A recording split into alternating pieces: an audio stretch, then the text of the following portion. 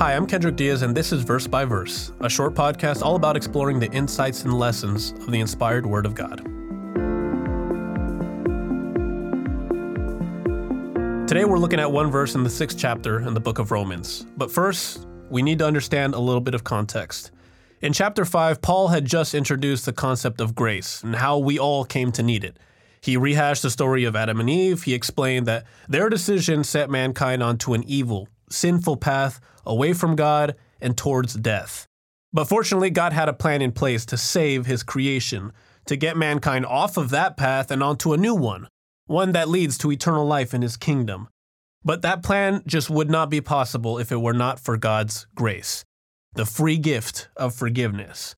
But like any gift, it can be used for the wrong thing, and you've probably seen that play out in your own life in one way or another. It's like if some high school graduate approached you and told you all about his dreams to go to the local university, to become an engineer and eventually work for Google or Apple or one of those big guys, but that he needed help paying for some of his tuition. So because you were moved with compassion, you offered to lend him a hand and give him some help pay for some of his college. But then you come to find out that he took your money, spent it on a brand new car, clothes, parties, drugs, alcohol, all that sort of thing, and he did absolutely none of the things that he said he would. Now, you would feel betrayed. You would feel disappointed and terrible, just like anybody else would. So Paul knew that the gift of grace was going to be abused and that people were going to try and take it and run with it by continuing to live in sin. So essentially, his message was to the Christians in Rome, don't do that. Well, we come to Romans chapter 6 and verse 6 to know the reason. He said, our old man was crucified with him. Crucified?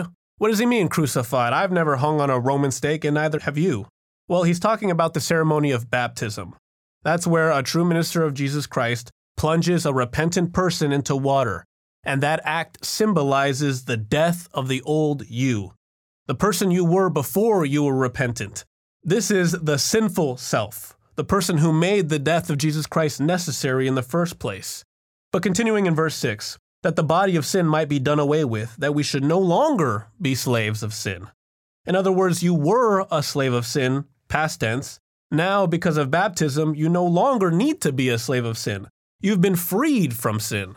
The old sinful desires, the sinful inclinations, the sinful habits, whatever they may have been, they don't need to control you anymore. No, you should not bow down to them and serve them because guess what? You have a new master whose name is Jesus Christ.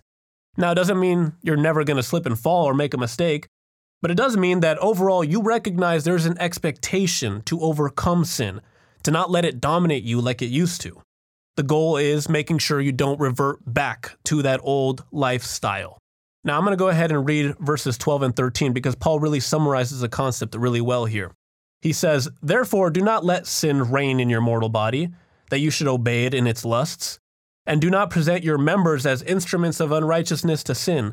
In other words, don't let your mind cause you to covet.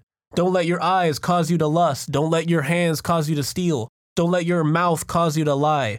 Instead, present yourselves to God as being alive from the dead, and your members as instruments of righteousness to God. Christians are no longer slaves of sin. They have been freed from that slavery and have come under the authority of Jesus Christ, our Savior. From the moment of baptism on, we have the individual responsibility of overcoming sin and no longer being subject to it.